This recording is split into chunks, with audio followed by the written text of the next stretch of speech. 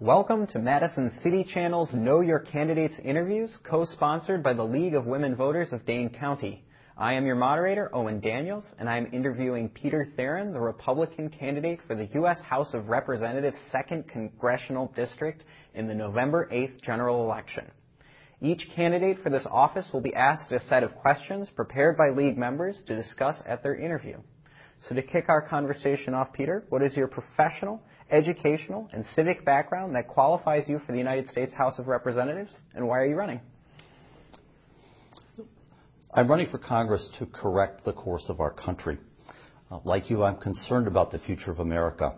That's why I ran in 2014, and I'm deeply grateful that tens of thousands of you supported me. I live in Madison, where I teach statistics and mathematics. I'm married to a wonderful woman who luckily likes math too.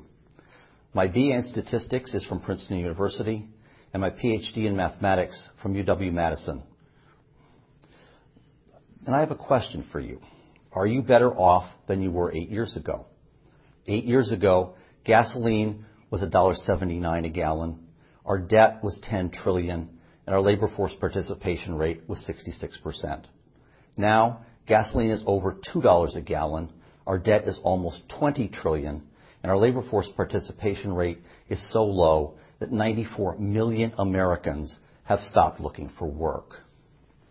8 years ago, if you liked your health plan and your health provider, you could keep them. The president and the Democrats promised that nothing would change. Instead, many of us have had to deal with unwanted changes to both our health care and our health care providers. The Affordable Care Act is wasting our money and shrinking our health plans. In the last 8 years, the world has become a much more dangerous place. North Korea has nuclear weapons and is working on ballistic missiles. Iran has ballistic missiles and is working on nuclear weapons. Homegrown Islamic terrorists have attacked America, and our military has been shrunk to a size not seen since Sunday, December 7th, 1941, when the sun rose over Pearl Harbor. As a mathematician, I know this doesn't add up. What do you think, and what do we do about it? Our first priority is to unleash our economy. Federal overspending, overregulation, and a welfare not work emphasis are holding us back. Our second task is to repeal Obamacare. It is weighing down our economy and wrecking our healthcare system. Our third critical goal, strengthen our military. And finally, we need to secure our borders and enforce our laws.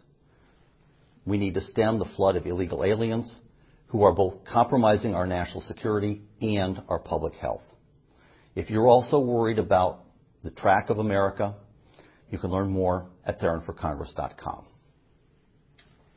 While the economy has made great strides, according to economic indicators such as the unemployment rate and middle-class income growth, most Americans don't seem to feel economically secure. What do you believe are steps Congress needs to take to give the citizens a greater sense of economic security?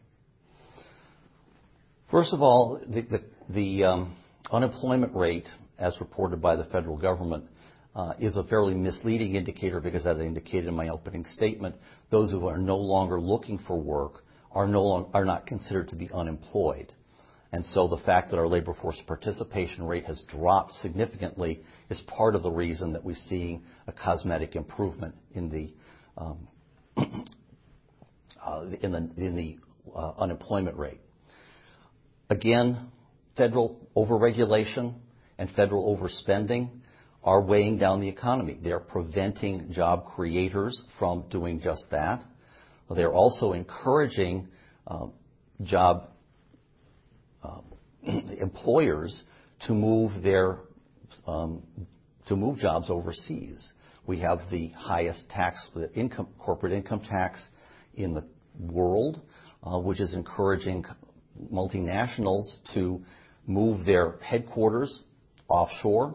It's also encouraging multinationals to keep trillions of dollars in profits overseas rather than repatriating them here to the United States. Our tax system is Byzantine.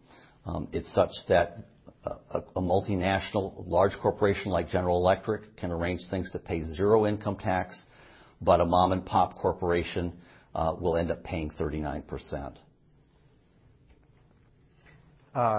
Congress will be working with the new president and administration when it returns after the election. How do you believe this will generally affect your work as a representative if elected? And how do you believe the election of either major party candidate, Trump or Clinton, will affect your work?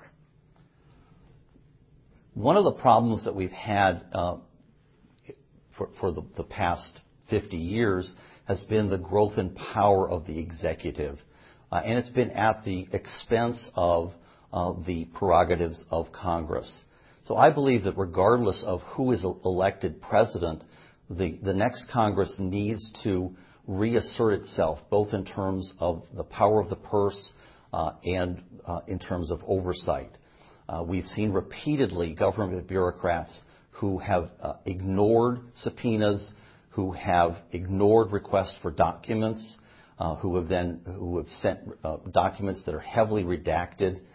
We had a situation recently where a congressional committee chairman had to actually serve a witness from the FBI to get documents from the FBI. This is executive arrogance, and Congress needs to reestablish that it is the first among equals of our three branches. Cyber attacks of U.S. government or organization computer systems is an ever-increasing threat.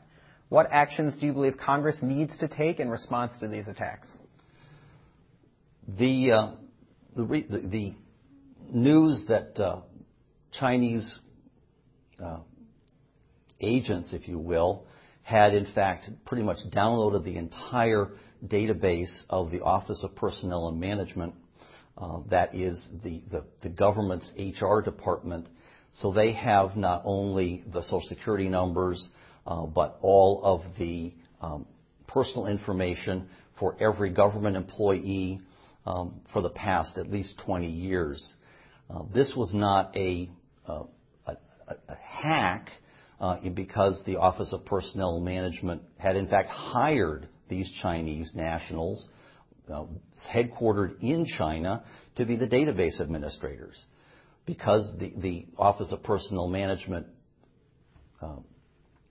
director was not in any way a computer professional, so didn't realize what a terrible thing she was doing. We need to have, plus she's still employed by the government. The accountability is something that Congress must insist upon. Too often we hear about breaches or about inappropriate behavior by government functionaries, and at worst they're given a slap on the wrist. They may be transferred temporarily or given paid or put on paid leave, what those of us in the private sector would refer to as vacation. But then they come back and it's as if nothing had happened. Racial tensions, especially in terms of police-community relations and policing and the criminal justice system in general, are definitely in the forefront of issues that seem to be long overdue for addressing in this country. Do you believe Congress has a role to play? And if so, what do you believe it should be doing? My impression has been that the local authorities, such as what happened in Dallas, where 5 police officers were assassinated, and the Dallas police force reached out to the community, and the community coalesced, as opposed to what we saw in Ferguson or in Detroit or in Baltimore or recently now in Charlotte, where the local authorities have not been as effective. I think that a one-size-fits-all from the federal government is not going to be appropriate. It's important that officials who are close to the situation are the ones who are dealing with it.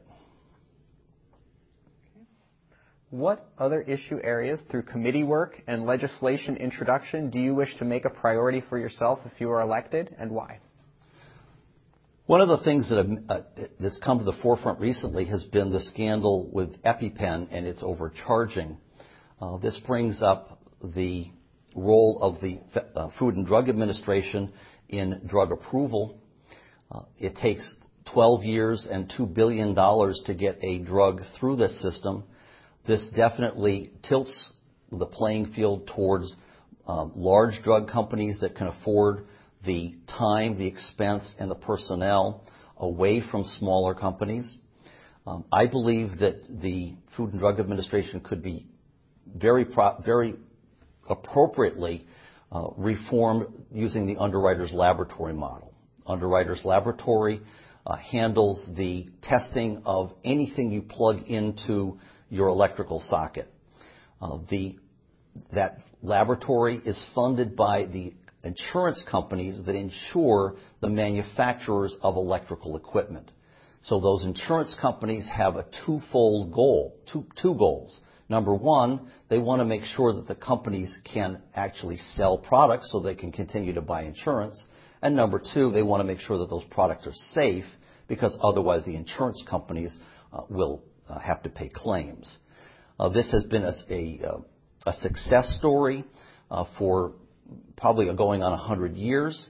I think something similar as far as the Food and Drug Administration is long overdue. Okay, finally, Peter, what would you like to say to the viewing audience as we complete this interview?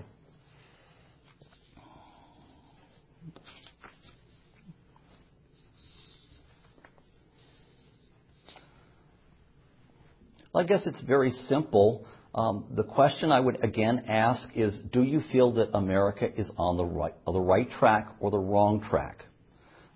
We have had a Democrat in Congress in South Central Wisconsin since 1998. And I believe it's time for a change. So if you support me for Congress, together, we'll get America back so that you can pursue your dreams. To learn more, please go to theronforcongress.com. That's Tango Hotel Echo, Romeo Oscar November, the preposition for, and the Den of Iniquity Congress.com. Thank you for your time. I want to thank Peter Theron for speaking with us and the viewing audience for taking the time to know your candidates. Please remember to vote in the November 8th general election. On behalf of Madison City Channel and the League of Women Voters of Dane County, I thank you for joining us.